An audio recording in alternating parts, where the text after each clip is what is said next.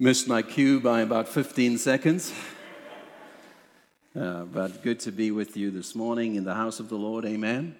Good to be with these people. Always good to gather together. We are so privileged that we can do so in this season of life, to worship Him, to praise His name.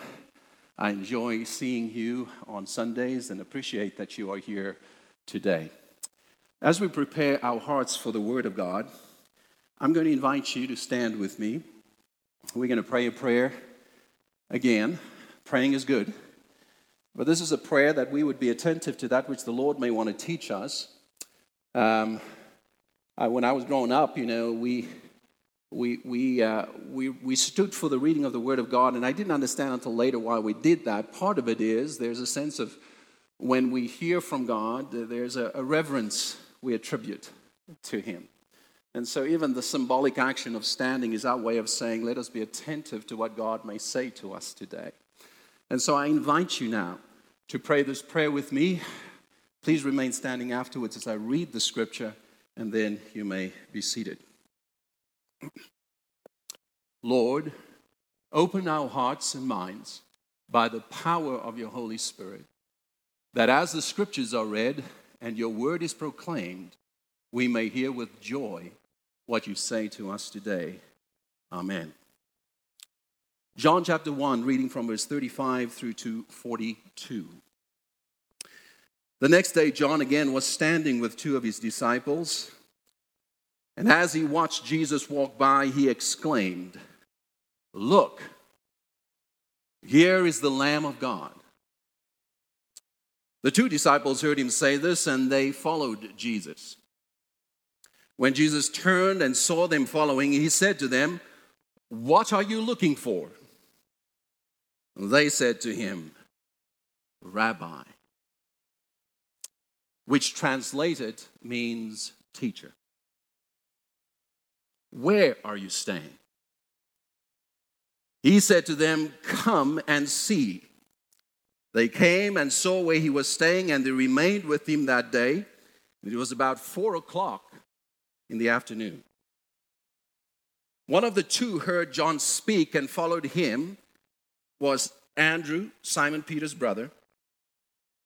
He first found his brother Simon and said to him, "We have found the Messiah," which is translated anointed.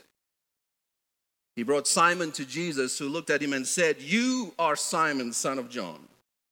You are called to be Cephas," which is translated Peter, which is translated the rock.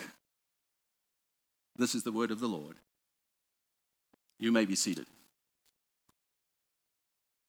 We begin a series of sermons over the next few weeks, 6 weeks in fact, called The Journey of Grace.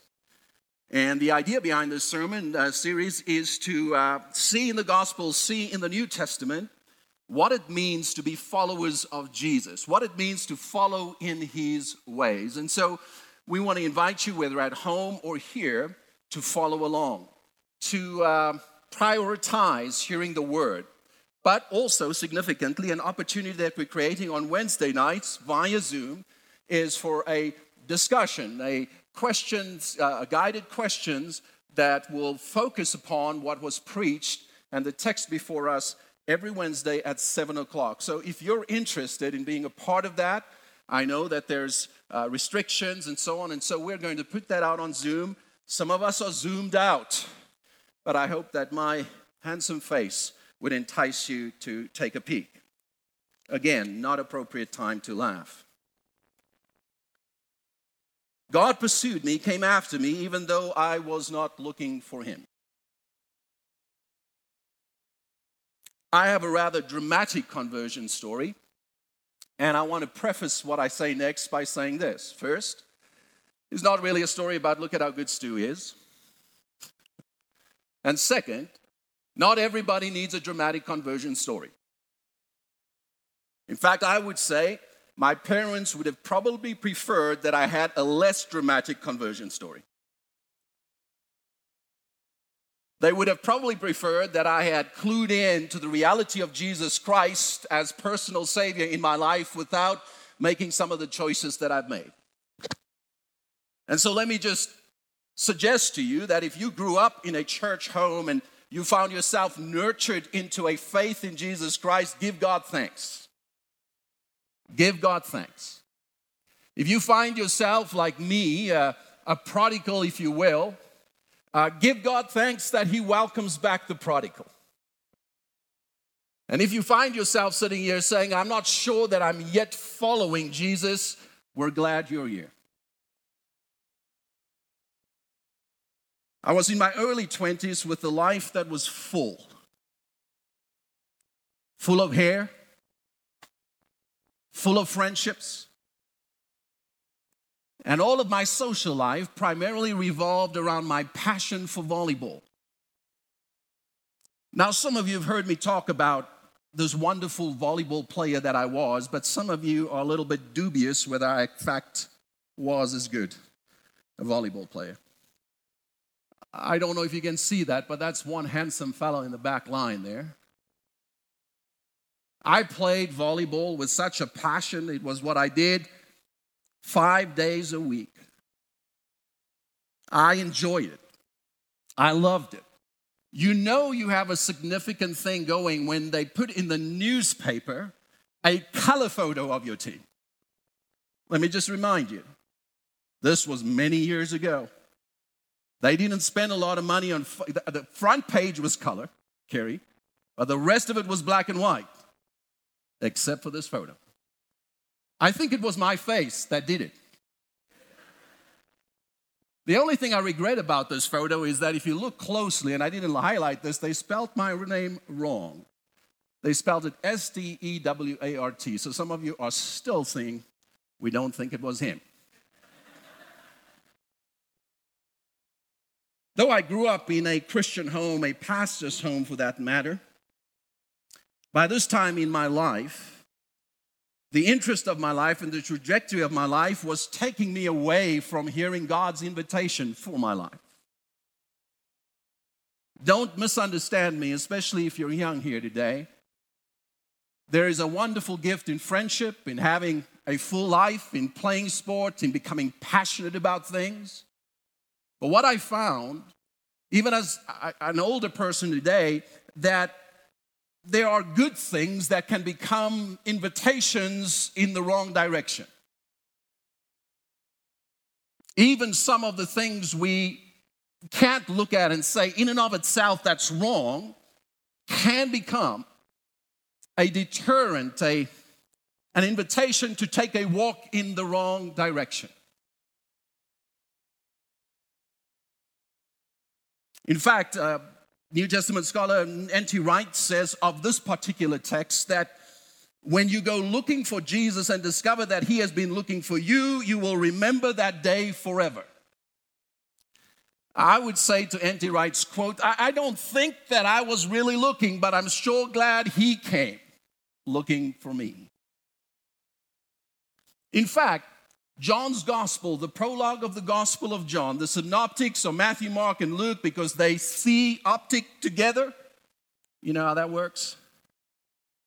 But John's kind of this outsider gospel in some ways that begins with this cosmic image of the Word that becomes flesh and does what?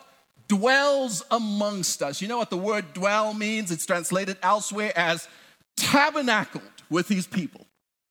You know what John says from the first scripture in his gospel is that God comes to earth looking for us. I thought I'd get a better amen than that. Kelly Schwartz would know who the band is that popularized this song. It went something like this: I found Jesus. Repeatedly, I found Jesus. To this song, John would say, no, Jesus found you. And even though I was not necessarily overtly searching what my entire being and every created being longs for, desires, is destined for, is to be restored to that which God has always intended for you and me. So I am so glad that God came seeking me. I remember the day specifically.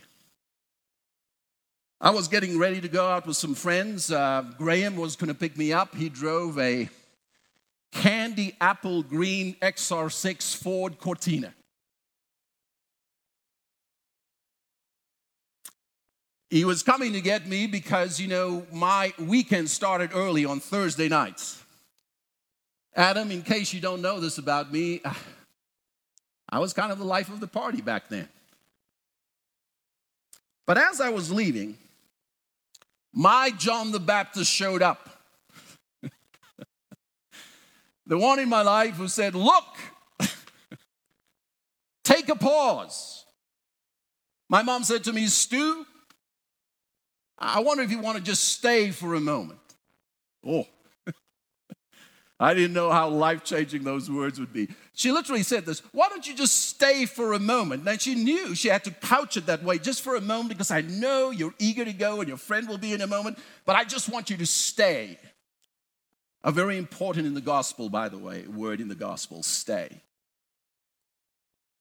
So I stayed, and in a rather dramatic way, I found myself standing to my feet, seeking God's mercy and forgiveness, and my life was radically changed. Now, I know it's not fair just to give you a brief part and not explain everything that had gone on, like the role that my mom had played in pursuing me and being gracious to me, even when I became smarter than them as a teenager. I wish I could go into all the details of how God became seen to me through the faithful, gracious, persistent love of a mother. I wish I could tell you the ways in which God had to be embedded in my understanding through people who modeled for me what it means to follow Jesus. In fact, I want to say something really important to us. People are convinced that you just need to know what the truth is and tell people the truth in order for people to be changed. You know what John says? You have to become the truth.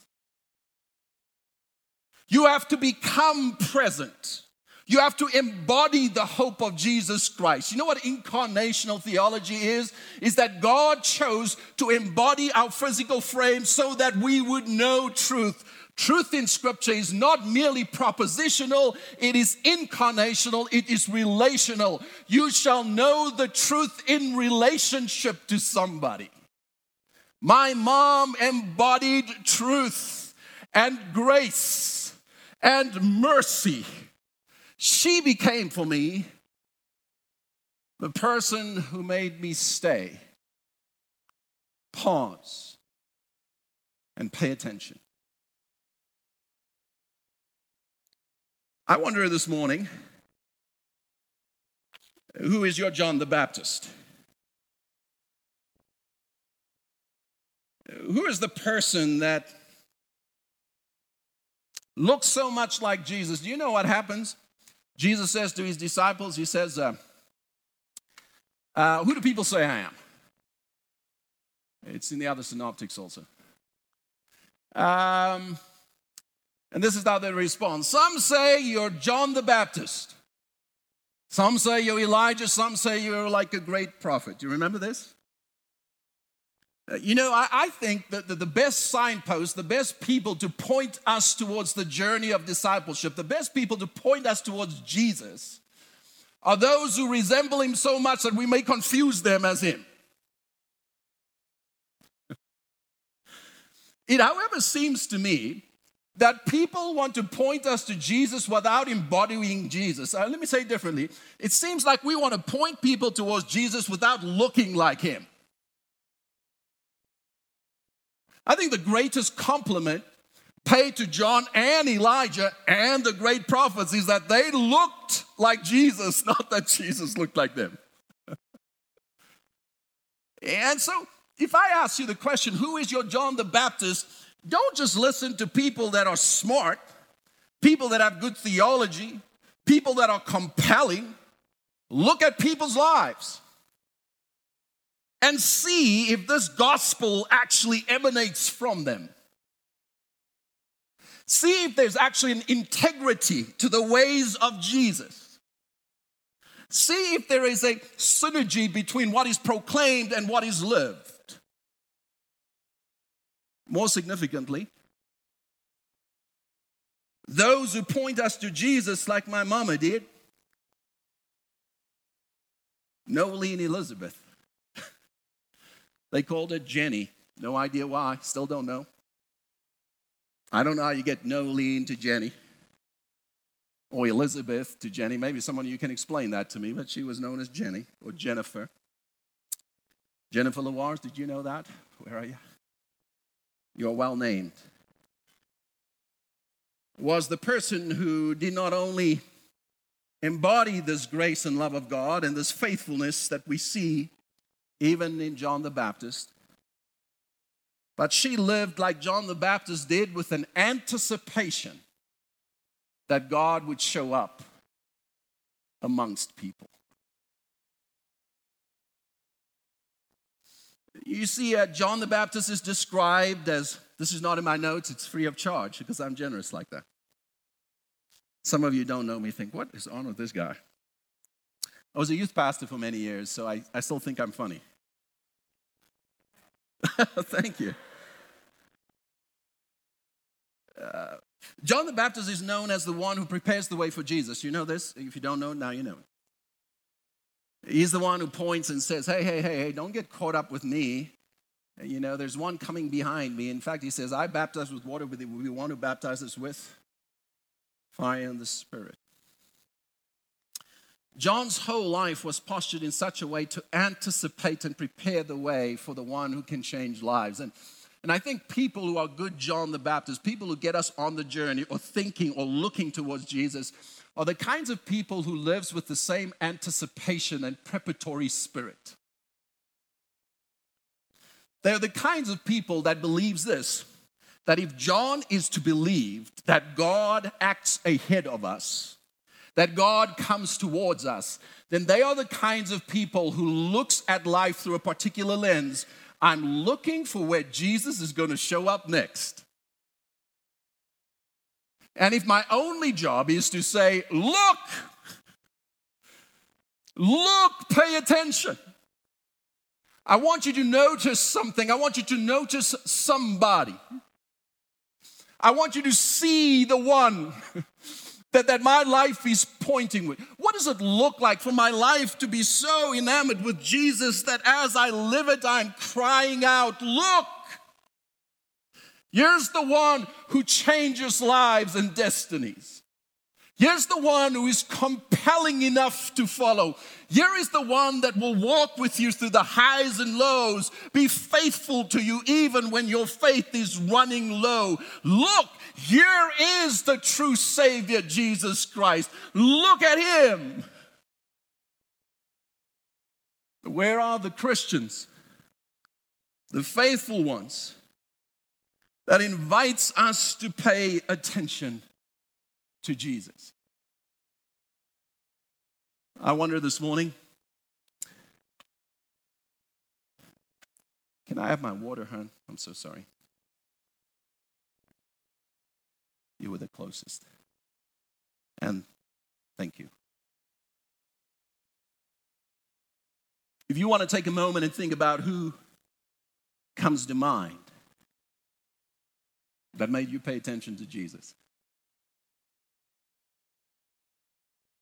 Who comes to mind that made you look? Who is that person today when you're done here? If they're still on this side of eternity, you need to call up and you need to say, thank you so much. Thank you so much for being faithful. Thank you so much for living to the best of your abilities in the way of Jesus. Thank you so much for making faith more than just what you said, but you embodied it, you lived it. Thank you so much that you modeled for us what it means to be faithful. Thank you that you showed me the way to Jesus. And then there's some amongst us today, and they need to ask another question. We need to ask ourselves, when people look at me, where am I pointing them? When people look at me, where's my life pointing towards? What is my life a signpost for? What is my character and my conduct and my speech? my temperament. What is the conversations I have, and what is it saying people need to be paying attention to? If I was to self-examine, not only to give God thanks for those who've been good signposts to Jesus, but if I look at my own life, if I examine my own life today, am I pointing people to me? Am I pointing people to things that don't satisfy? Am I showing my children that there is a passion that is more important than following my Savior? Am I teaching others that there are priorities that have become more significant than me, pointing all to the hope that is in Jesus Christ? If you are still with me, you say amen. I have two people in mind this morning as I prepared this sermon and as I think about the sermons to come. The first person is sitting here or online, I'm hoping, who haven't yet begun to follow. Maybe today someone is saying, hey, pay attention. Maybe the fact that you are listening or the fact that you are here is an opportunity for you to begin to follow. But then I also have a second person in mind as I preach this sermon. It is those who have been following for a while, but at some point in time, we've kind of veered off course. We've lost our way. We've started following other things, and this happens. But for the grace of God today that invites us for a course correction.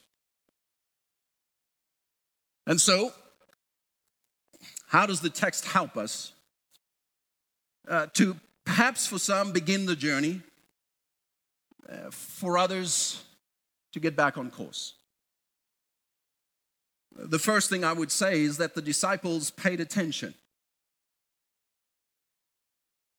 I know it's perhaps not surprising from the text, but John, the gospel author, points out that John the Baptist points to Jesus, and the disciples not only hear this, but they begin to follow. I want you to look at verse 36. As he watched Jesus walk by, this is John the Baptist, he exclaimed, "Look, here is the Lamb of God." The two disciples heard him say this, and they followed Jesus. We know that discipleship is not only about recognizing who Jesus is, but it is in following him. But it begins somewhere. It begins with paying attention.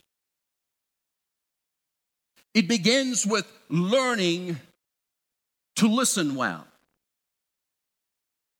I can't tell you how many times when I counsel people, the secret to their challenge or the answer or the potential solution to the right direction is often just in the ability to learn to listen well,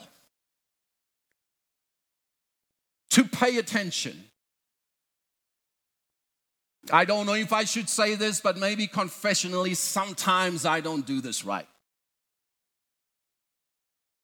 Sometimes when I'm listening to people, not to you,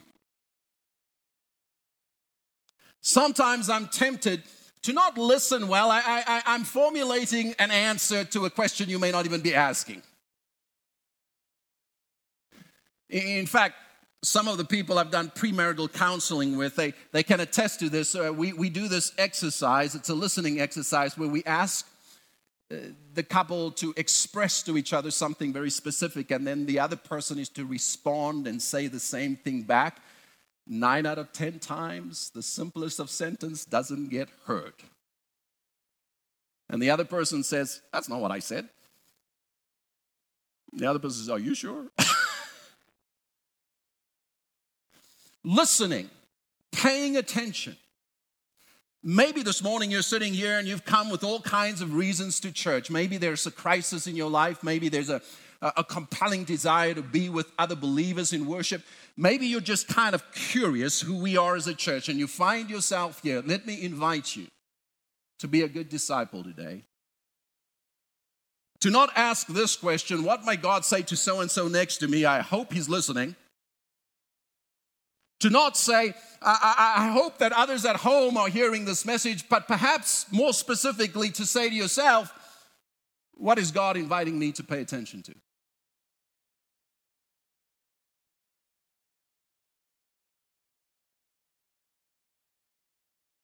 Not only do we need to learn to pay attention if we want to start on this journey of grace, we need to learn to follow.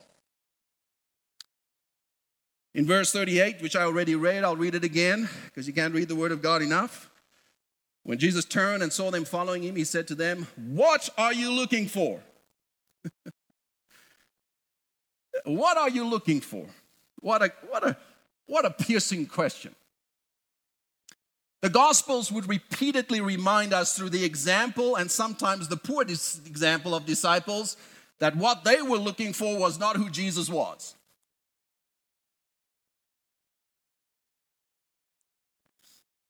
The disciples follow with a sense of who Jesus is. But it is only in following him that they would learn who he is. In fact, at some point, as they are following and Jesus is saying things like, hey, in a few days I'm going to die on a cross, I'm going to be crucified, but I want to assure you that I will be raised to life again, they would say, no, not so for you. That's not the Jesus we signed up to follow. It's fascinating. Because when you look at the life of the disciples without recognizing how prone you and I are to be like them, then we put ourselves outside of the category of God's grace. Because even when they don't get who Jesus is, he consistently gives them what they need to actually get it. So, let me put it this way. There's some of us who started following a long time ago. We're on this route, we're following Jesus. But there's been times where Jesus has allowed circumstances and things to challenge our perspective of him. And we have just said, no, no, no. This past year, I've heard words used like deconstruction. Scary words. Some people say things like, I'm not sure about my faith anymore. In fact, sadly, some have walked away from the church. And I wonder, just as a pastor, I'm just wondering out loud, whether a part of why people become confused in hard times is that they have confused following Jesus with a walk that is free from challenges. I wonder if some people stop following Jesus when Jesus is really hard to understand when life gets complex.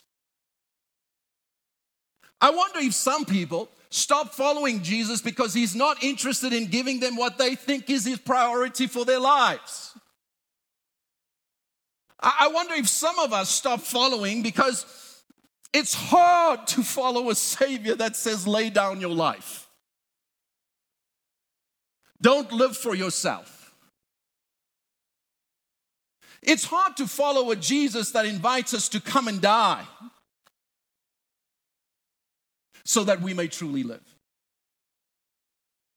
So when we hear this word today and we hear that not only are we to pay attention, but we are to begin to follow, like the disciples, some of us will learn who Jesus is only as we take a step towards him. It's okay if you don't have all the answers. Some people are afraid to say yes to things that they don't know what they're getting themselves into, and rightly so. If you've signed a contract in the back of your mind, you're going, ooh, I hope this not something that's going to trick me up. That first time you sign that mortgage with fear and trepidation. In fact, Jesus would say it this way, listen, no one begins building a house and doesn't count the cost of actually finishing it. So be careful when you say yes to Jesus. But for those of us who might kind of go, you know what, Stu, I think I need to be more ready. I need to understand more. I need to have a better grasp. I want to say yes, Perhaps that's true in part, but I want to suggest to you that the way in which you get to know who he is, according to the gospel witness, is only when you start following him. You can read books. Books are good. I have lots of books. You can hear great sermons. Sermons are good. If you don't like this one, there's about 5,000 online this morning that you can listen to. And just click when you don't like that one. But if we are to take him seriously, if we are to become who he wants us to be, we're going to have to learn to trust him by following him. What are you looking for in Jesus today? Why are you here? I can tell you that my experience, if I'll be honest with you, is it started with a sense of what he might be, but it surely was upended by a lot of stuff. Just this past week on the 29th of September marked 25 years since the accident that claimed the lives of my mom, dad, brother, and sister. You know, when I walked into that living room and my John the Baptist pointed me towards Jesus, it's 3 months from then that my family's car was hit by a drunk driver. I can tell you that from a pastoral perspective, I've not always walked straight. I've not always got it right. But I've learned even in the times when things just doesn't make sense, that I need to trust him a lot more than I trust myself. I need to learn how to, even in those moments, just depend upon him and cry out to him. I need to trust him. I need to trust him.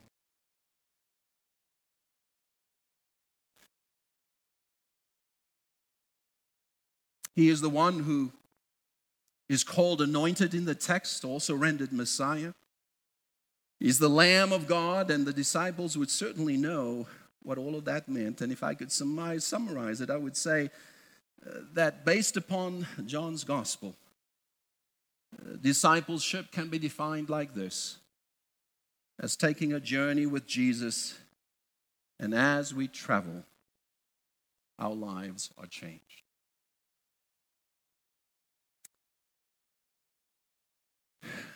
We pay attention, we follow, but we also learn to stay.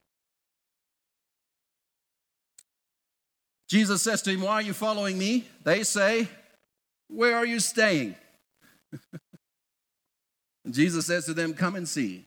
They came and saw where he was staying, and they remained with him that day. The word stay, remain, same root word in the Greek. The word is meno. It is the same word that is used in John 15 when Jesus says, "You cannot produce any fruit out of your life unless you learn to stay in me." Or as some translations render it, abide in me, remain in me. Now I want to be very honest with you. I like that the disciples are just, they're interested in following Jesus to where Jesus is going. Maybe a better way to say it, they're interested in following Jesus to where Jesus is staying. Little did they know that he would not only invite them to come and see where he's staying, but he would invite them through the giving of his own Spirit to make their very home in him. Woo! I signed up to be where you're living. I didn't sign up for you to live in me. I want to know the address. I don't want to be the address. I just want to be close, but I don't know if I want to be overcome by you.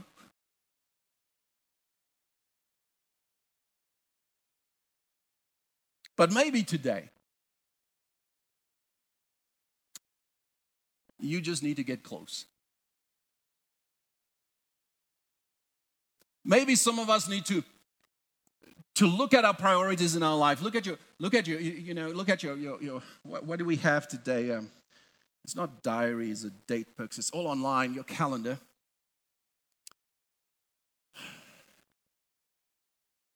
Where is your appointments with Jesus?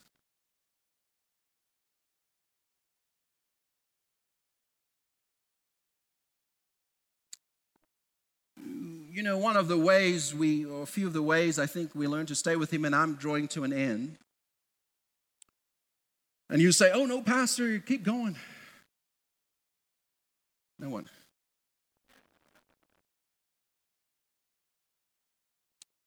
We learn to abide according to John 15 through his word.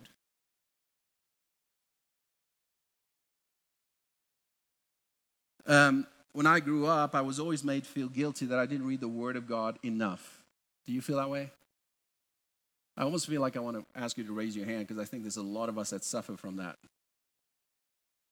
I would suggest to you that whenever you put yourself in a posture of trying to finish something because you feel like it's an obligation, you miss the invitation. Jesus would have his disciples understand that the Word gives life. Reading the Word should not feel like a burden or a chore. Some days, I got to be honest though, when I get up in the morning, I'm not feeling very inspired. And I read, Jeremiah, yeah. I'll put that one down for today. But there's something important about even understanding that the Word of God is a means of orienting ourselves towards a story that is filled with hope. It is learning to live in a story that others might think is a fantasy, but is ever so real because of Jesus. It is learning to find my place in the plan of God for life. Another way we learn to stay with Jesus is we welcome his Spirit. Come on, amen. We believe that he says, if you ask, I will give it to you.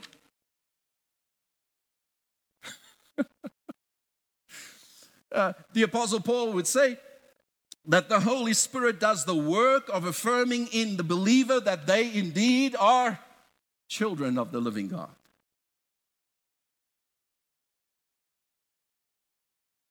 We learn to stay among his people.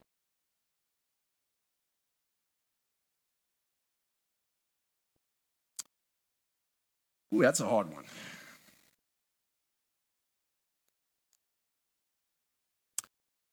I guess in some ways, I'd be the greatest pastor if I didn't have other people to pastor.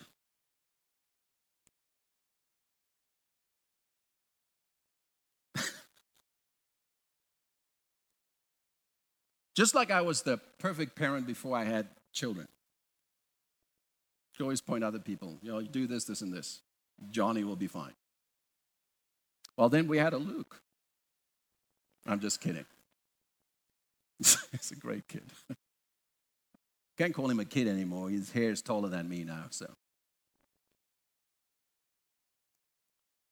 When I make these points, I often forget the main point I was making. Can someone remind me? What was it? I was saying something really good. Anybody? Nobody? See that first point about listening?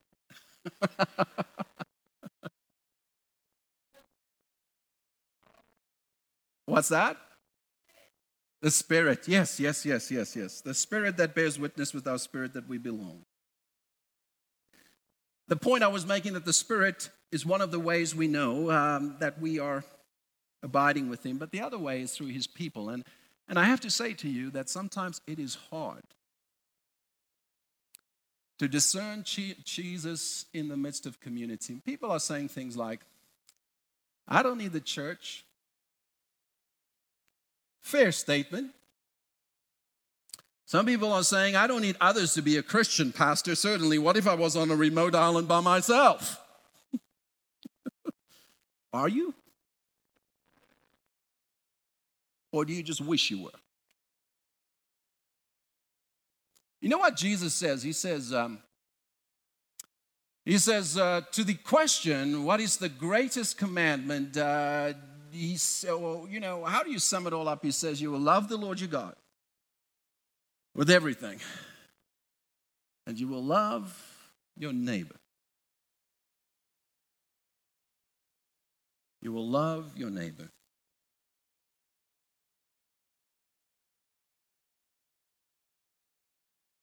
Church, why is it so hard for us to get that?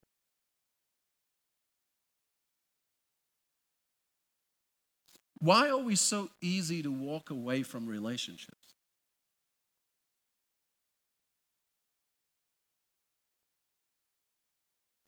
Do we not recognize that our faith is not simply about our relationship with God, but Jesus would say to us, if you do not love your neighbor, something's not right with your love for me.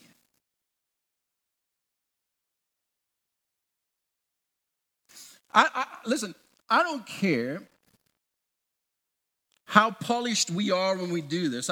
I don't care whether Kelly sang every song in the right key. I don't even care if I follow my notes to a T. And by the way, my notes are really good today because I had to give Jody my notes for the slides. But what I do care about is a faith community that understands the great commandment.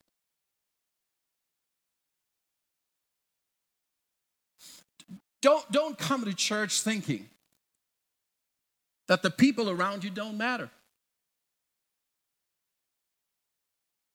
Don't leave church thinking that the people around you don't matter. Don't go to school thinking that your friends don't matter. Don't go to college thinking that your fellow classmates don't matter. Don't go to work thinking that those you work with don't matter.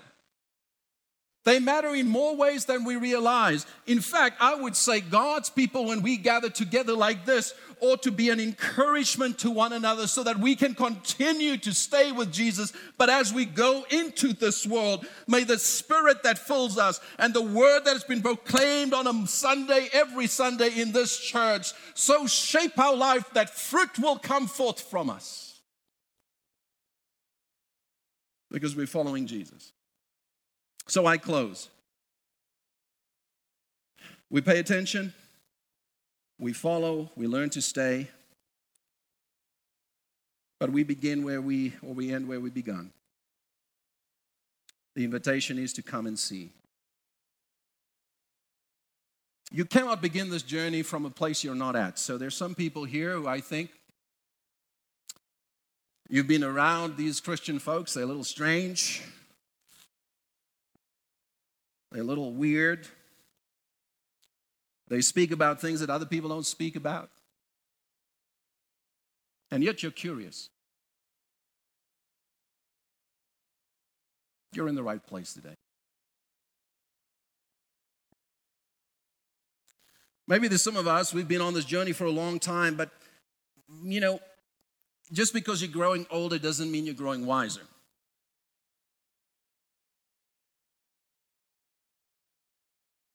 Gray hair is not always a sign of wisdom.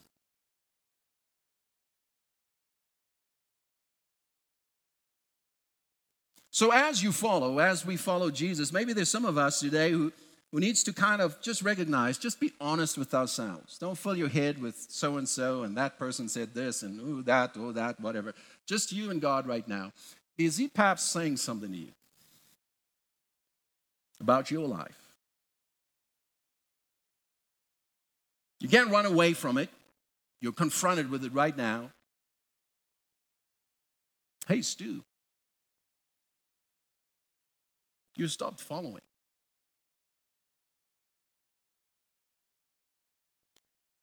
You've heard others yell things and you've paid more attention to them than the ones who pay attention to Jesus.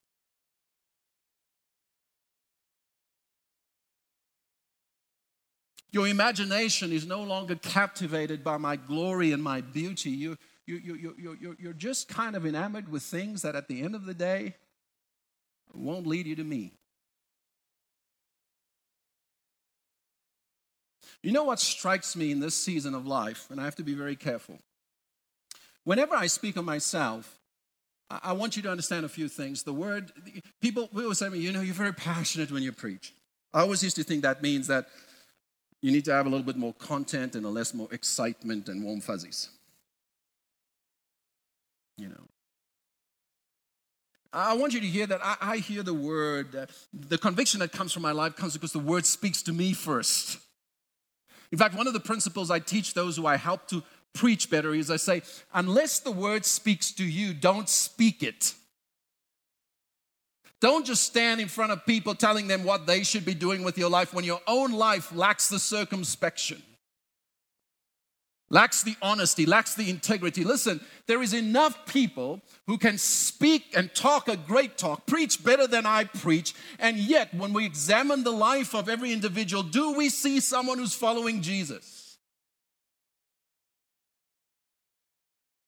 Someone who suffers with grace, someone who seeks forgiveness, someone who lives for reconciliation, someone who lives to see people united, someone who desires people to know the life that God can give them through Christ.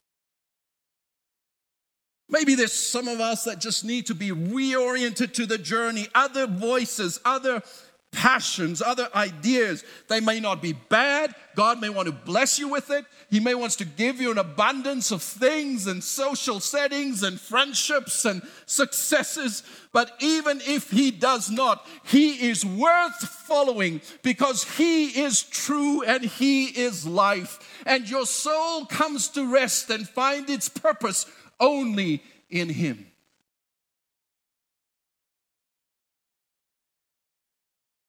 The good news, the God news, the gospel news is that grace is sufficient for all.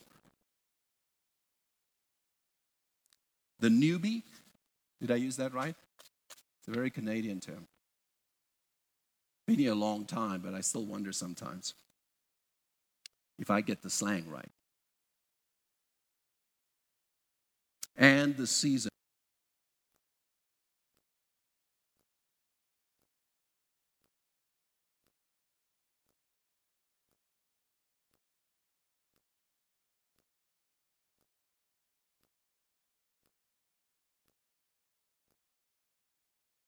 And I will give you rest. Take my yoke upon you. You know what that means? It means that when we follow Jesus, there's some things we're going to have to learn to carry well. Following Jesus, if you're going to start this discipleship journey under the misconception that you're not going to have to learn to carry some things, you're probably not going to follow well. But listen to this. There's one who teaches us how to carry a yoke. Learn from me, He says. For I'm gentle and humble in heart. We're the gentle and humble yoke bearers.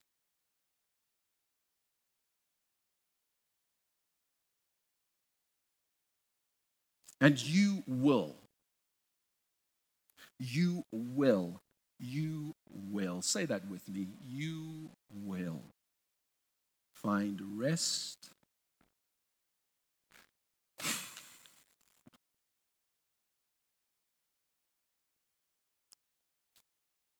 I didn't sleep well on Friday night, Saturday morning. Why am I becoming that guy that chokes up every time? Oh, man. My mom was here. She would be crying with me.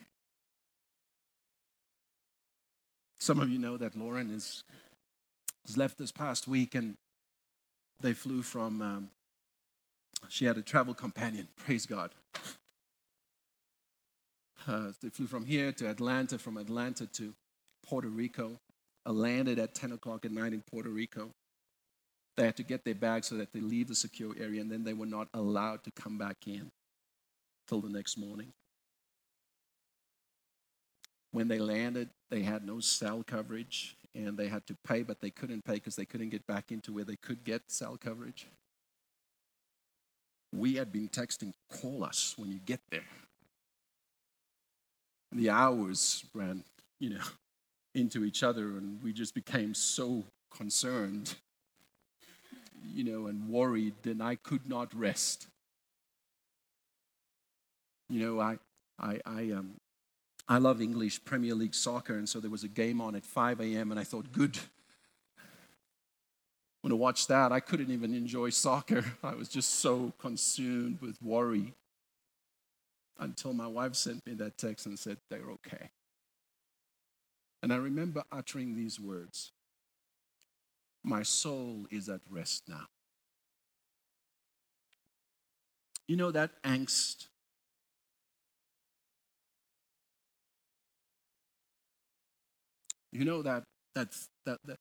the state of our lives that keeps us worried.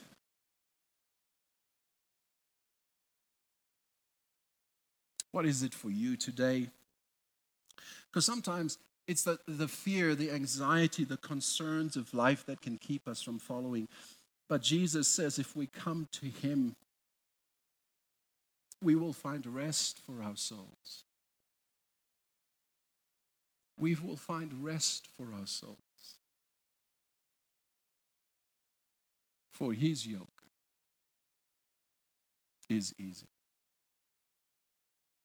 and his burden is light. Thanks be to God.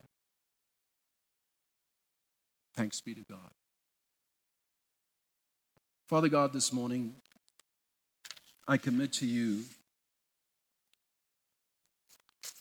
your people, the church. I pray, Lord, that you would teach us what it means to follow you. That we would pay attention today. That we would respond today. And that we would learn to stay and remain with you.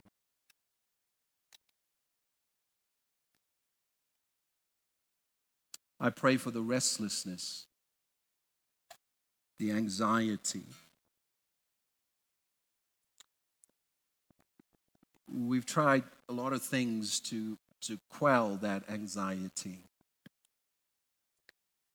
But maybe we need to just hear again the gracious, humble invitation to come to Jesus.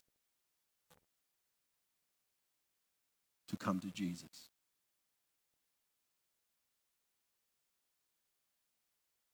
Father, as we sing this song, I pray that we would do so now. We would respond to your word in obedience. We would respond in humility. In Christ's name I pray. Amen.